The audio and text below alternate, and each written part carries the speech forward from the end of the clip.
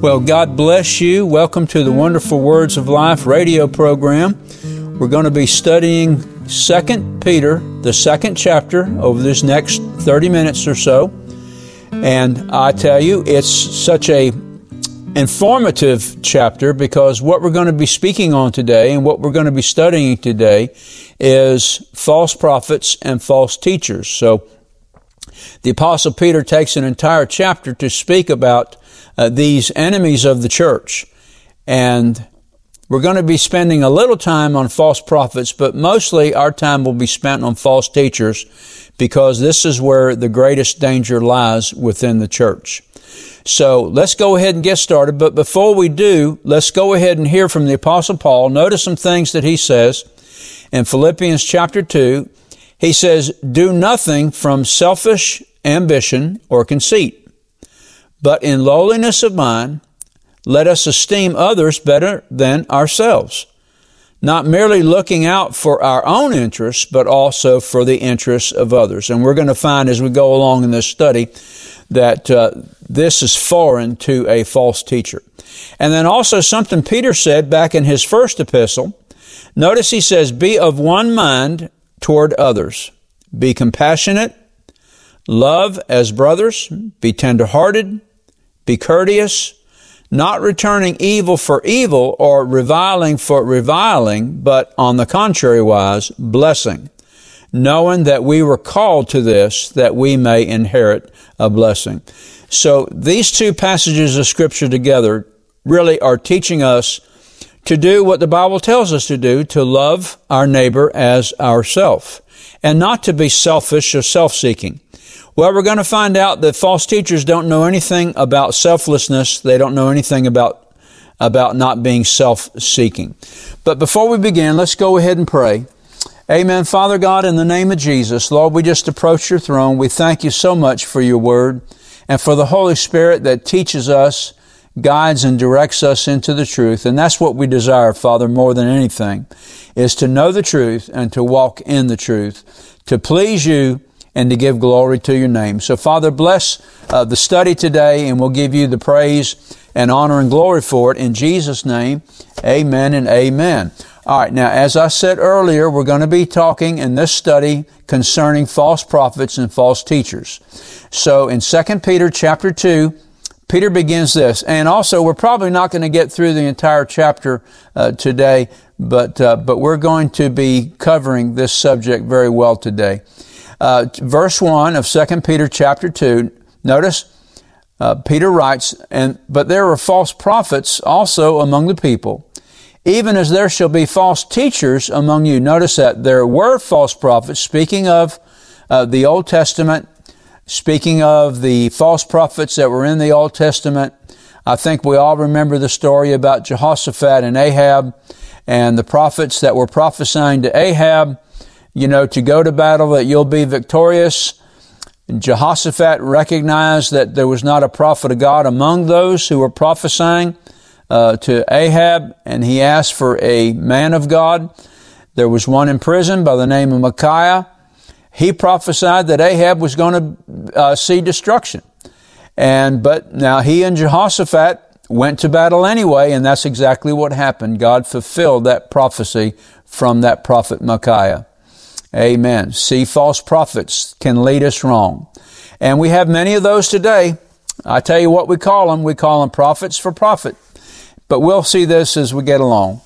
Notice again it says, "And there were false prophets among you, even as there shall be false teachers among you." We have a lot of false teaching going on in the church today. And we see in a lot of the denominational churches how this false teaching has led entire congregations and entire denominations away from God, leading them towards apostasy. And of course, that's the end goal of a false prophet and a false teacher, to lead the church into apostasy.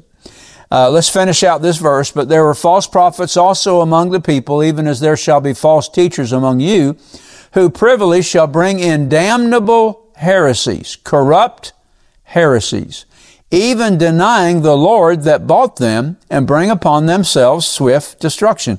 How many churches do you know of that no longer teach and preach the new birth? They no longer make it necessary for one to be born again in order to be a member of a church. See, that's a damnable heresy. Jesus said in John chapter 3, you must be born again. Now, he said that to Nicodemus, who was a teacher of Israel. And he's saying those same words to us today. We must be born again if we're going to see the kingdom of God. How many denominations and churches teach now that good works will get you into heaven? That's opposite of what the Bible says. Because Paul wrote to the Ephesian church, he says, not of works lest any man should boast. It's by grace are we saved through faith, and not of ourselves. It is the gift of God. And so verse 2, Peter writes, and many shall follow their pernicious ways, by reason of whom the way of truth shall be evil spoken of. They take the truth of God and they speak evil about it.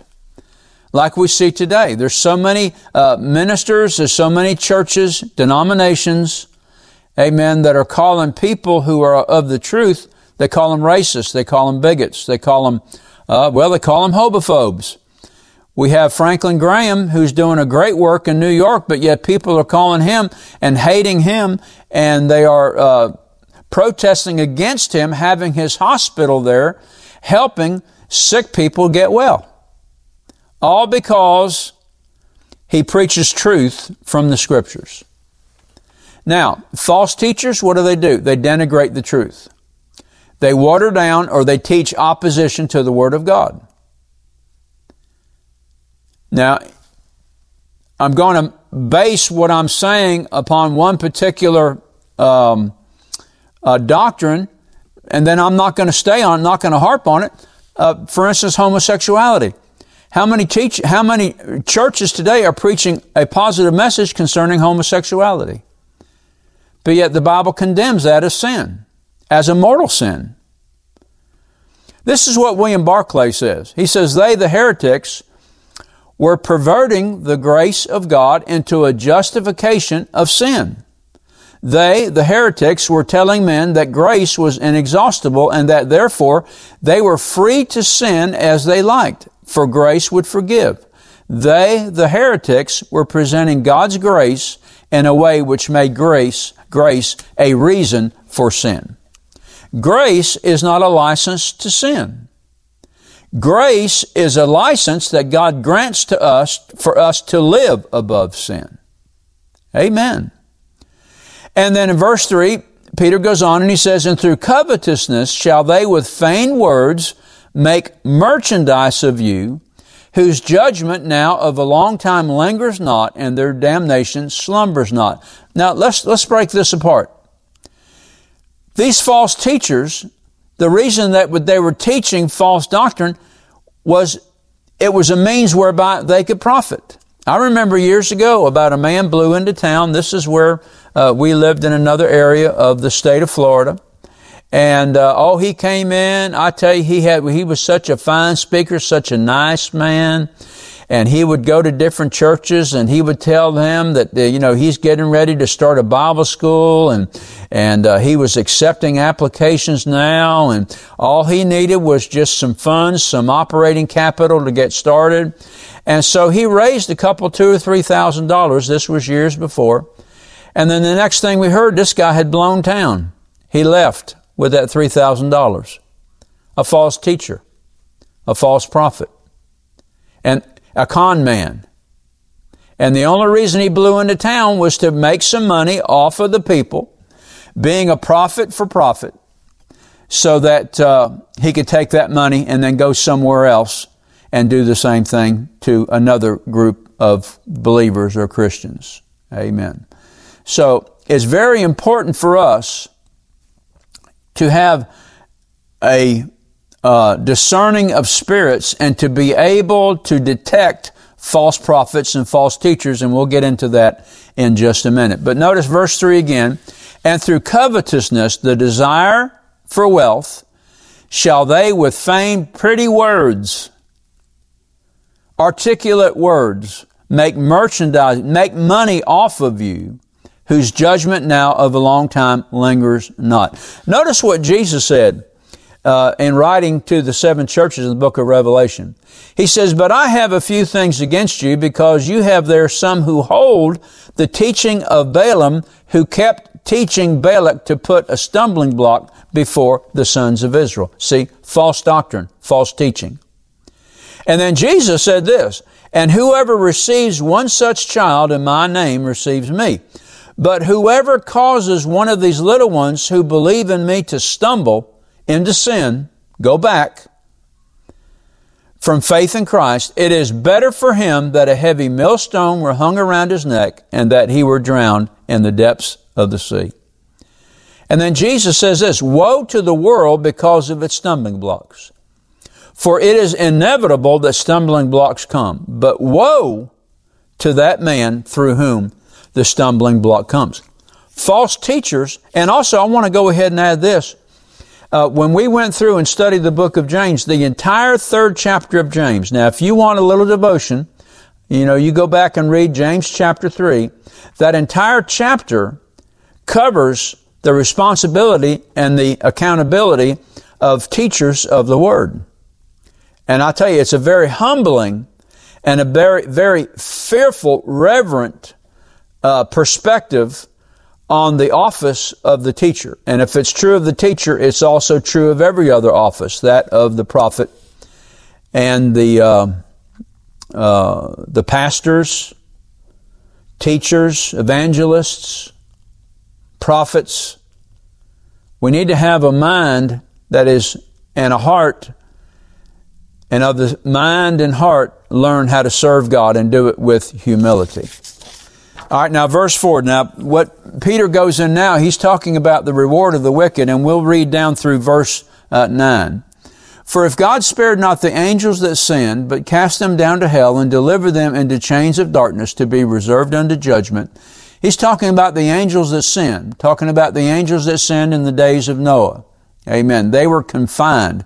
But notice that this verse 4, and of course I've taken this from the King James Version. "For if God spared not the angels that sinned, but cast them down to hell and delivered them into chains of darkness." Actually, that should be pits of darkness. That's the more accurate translation out of the Greek. Pits of darkness to be reserved unto judgment. Amen. And verse 5, "And spared not the old world, but saved Noah, the 8th person, a preacher of righteousness, bringing in the flood upon the world of the ungodly. And turning the cities of Sodom and Gomorrah into ashes, condemned them with an overthrow, making them an example unto those that should live ungodly." Now, going back up to verse 5, notice that in the entire antediluvian world, it was only Noah and his family that were saved. All the others perished. Noah was a preacher of righteousness. For 120 years, he preached that judgment was coming upon this world. And yet the world did not believe him. Amen. Noah was a true prophet and preacher of God. And because the world wouldn't listen, they all perished. Now, verse 6, Peter talks about the destruction of Sodom and Gomorrah because of their violence and because of their gross sin. But notice that Lot, out of that entire area, Lot and his family, or his daughters rather, were the only ones that were rescued. See, you and I have to believe. If we're going to be saved, we have to believe. If we're going to be rescued, we have to believe. And we have to know what we believe. And we can't believe something that is false, and we can't be led by people who are false and expect to be right. See, Noah was the only righteous man of his time, and he was saved from wrath. Lot was the only righteous man in that area, and he was saved from wrath. You and I, through justification of the blood and belief in the truth, we are going to be saved from wrath. But we're going to have to guard ourselves against false prophets and false teachers. Now, Jesus said this, and we're going to talk here for the rest of this session concerning how to guard ourselves against false prophets and against false teachers. The first thing we need to understand is this. But before we do that, let me go ahead and finish out and read again verse 8. Notice it says about Lot that he was vexed with the filthy manner of life of the wicked, for that righteous man dwelling among them, and seeing and hearing vexed his righteous soul from day to day with their unlawful deeds. And the one distinguishing feature of Lot is all of that sin was around him, yet he remained true to God, even though it hurt him spiritually. You see, it hurt him spiritually. Aren't you glad that you have the Spirit of God living on the inside of you? Amen. The strong one on the inside of you. That even if you're working in the midst of sinners and they believe in riotous living, you can still maintain, if you will maintain your spirituality, if you will maintain your spiritual fitness by spending time in the Word and in prayer, this is what we're going to get into in just a moment here, then you can live above that. Amen. If Lot was able to come out of that and still be a righteous man, then you and I can work in the world and be in the world and come out of it and still be righteous men and women of God. All right, now how to guard yourself against false prophets and teachers. First of all, Jesus told us that we'll know false prophets by their fruit. Amen. And he said this in Matthew chapter 7. He says, a good tree cannot bear evil fruit, neither can an evil tree bear good fruit or righteous fruit. And Jesus says, you'll know them by the fruit that they bear. So when there's a false prophet, either come to your church or your area, wherever you are, you're going to have to judge him by his fruit. Amen. And don't accept anything anybody says unless you've proved it. That's what Paul told the church at Thessalonica. Prove all things. You're going to have to prove it. And the church that Paul preached at was commended because they opened up the Scriptures. They looked into the Word of God daily to see that the things which Paul was preaching were true. And that's true of anyone you listen to, including myself. Amen. What I preach, don't accept it until you've proved it. Amen. And that includes your pastor. Your pastor may be teaching things, he may be believing things that are not the Word of God. Well, you've got to call him on it. You've got to find out what the truth is. Amen. So there was a ministry that blew into town several years ago, and this man was claiming to be somebody.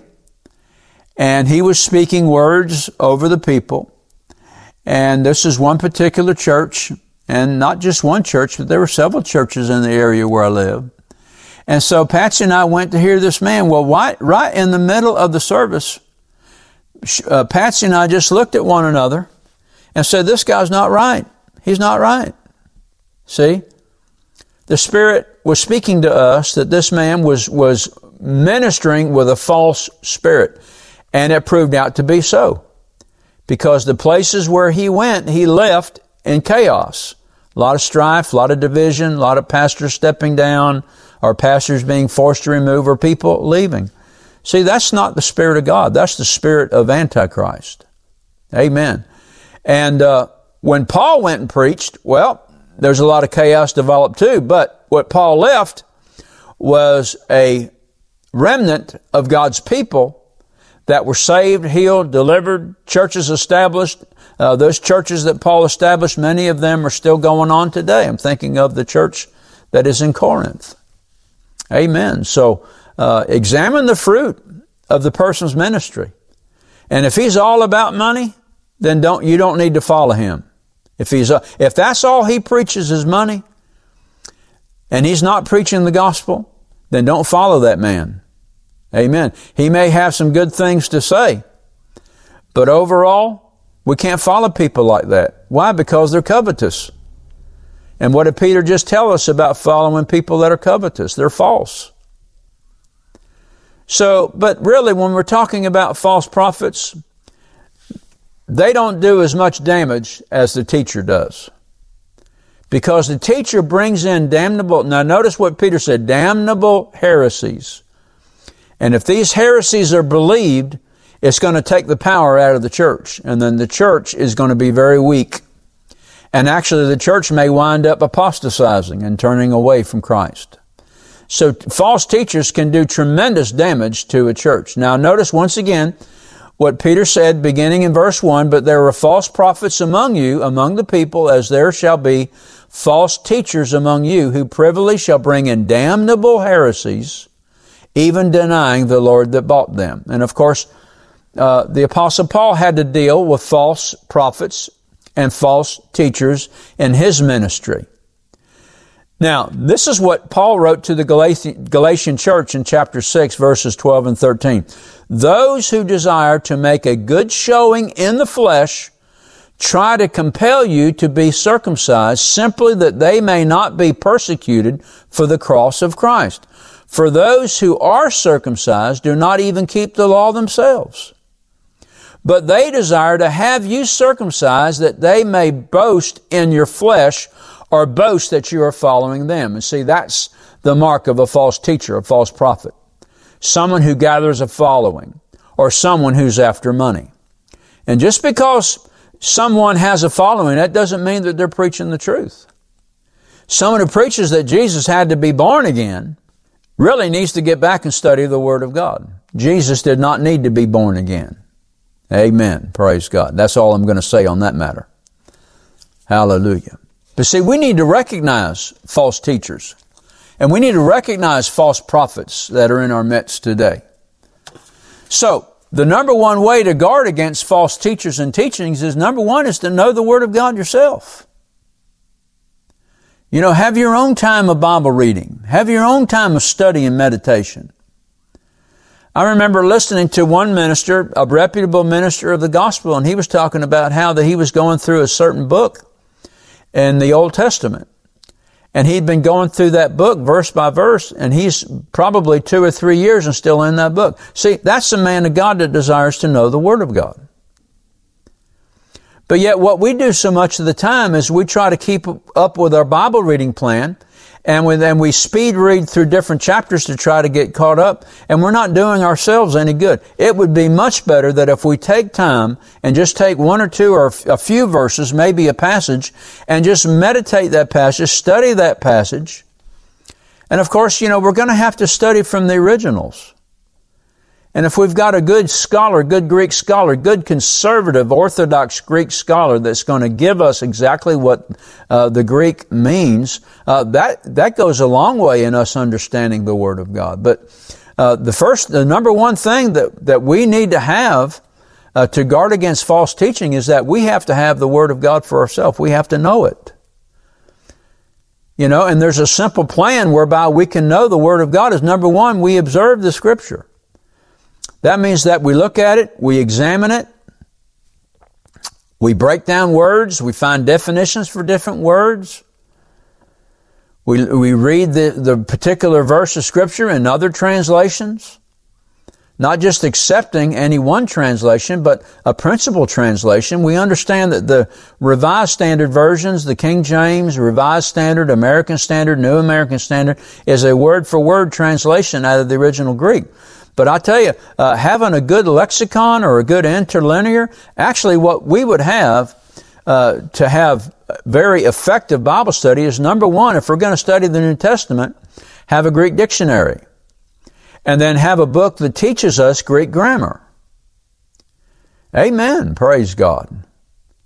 And then have a Greek interlinear, one that gives us the Greek and then the English translation under that. Amen. And then have good translations. For years, I didn't particularly like the New International Version, but I tell you lately, in the last couple of years, I've come to appreciate the scholarship in the New International Version. And I've got reasons to think that. Now, I don't read the NIV. I use it sometimes in conjunction with the King James.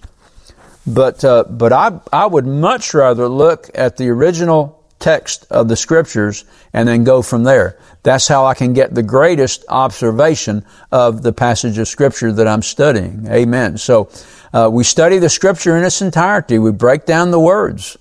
And we break down the context. We can't just pull one Scripture out of the Bible and preach a doctrine on it. We've got to study the Scriptures in context. And so once we've done that, then we can reliably interpret the Scripture. based upon our study. Amen. And we'll find agreement. There's always going to be an agreement when it comes to interpretation of Scripture. And once we interpret the Scripture, we know exactly what the Bible is saying to us, then we can evaluate the Scripture. What is this? What is the Word? What is the Scripture saying to me? What is it saying to me? Is what am I doing that corroborates this Scripture in my life? Or what am I not doing that I've got to change? And then fourthly, after we have evaluated the Scripture, then we apply the Scripture to our life. How can I immediately put this Word into practice in my life?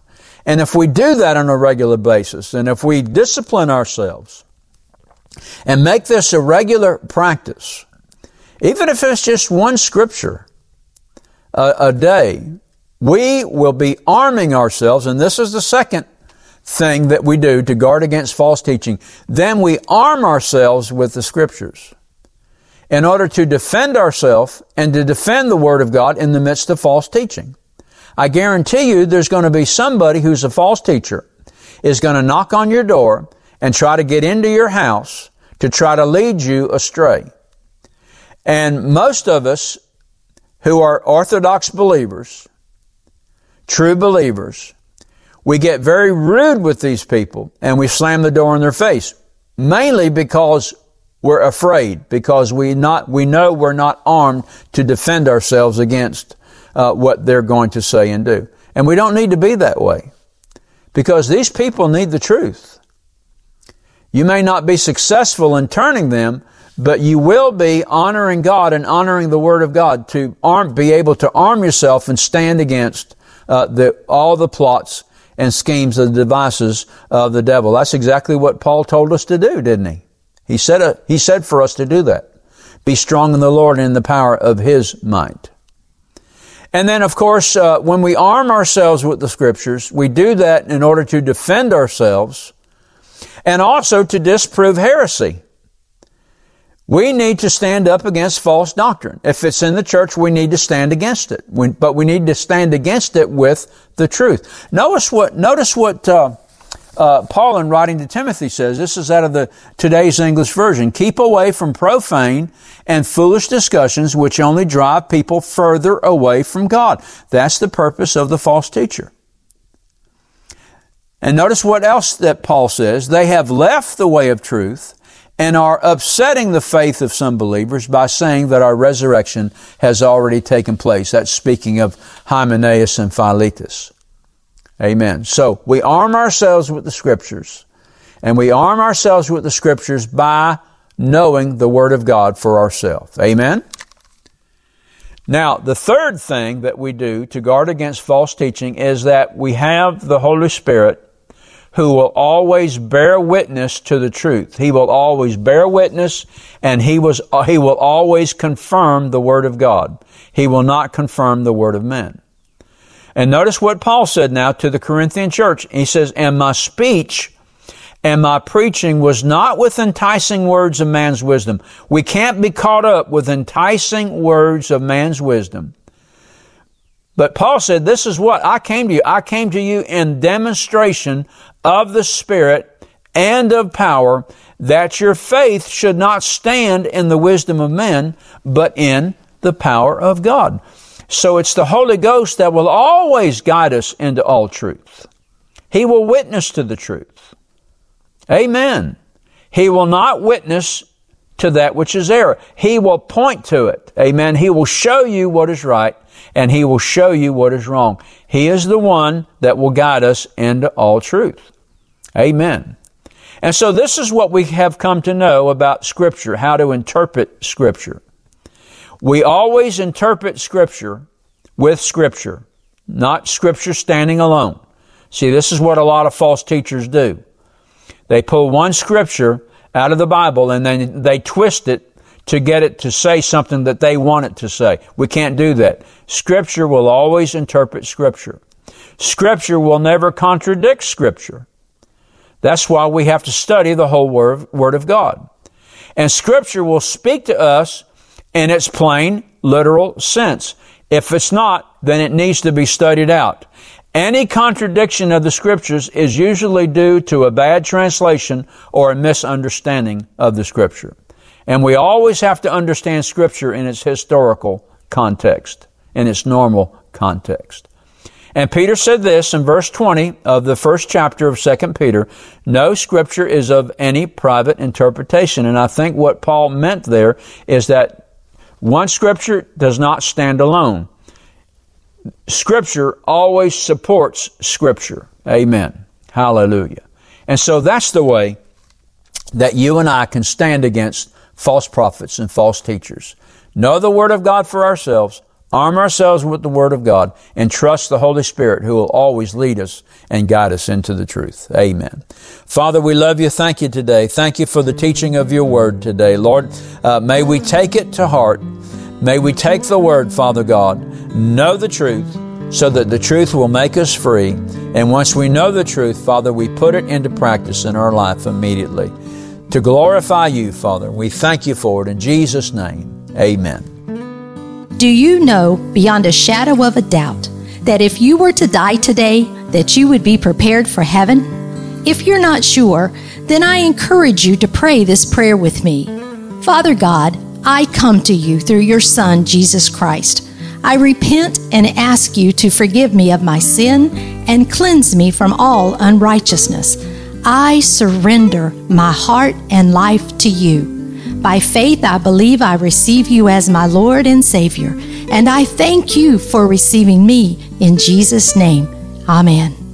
If you prayed this prayer and desire to know more about the gift of Christ that the Heavenly Father offers you, then email us at rbtc86@gmail.com. We will be glad to answer your questions promptly and provide you at your request with materials that will help you to grow in your faith in the Lord Jesus.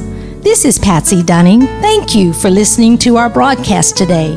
And let me remind you to tune in to this station at the same time next week to hear more of the wonderful words of life.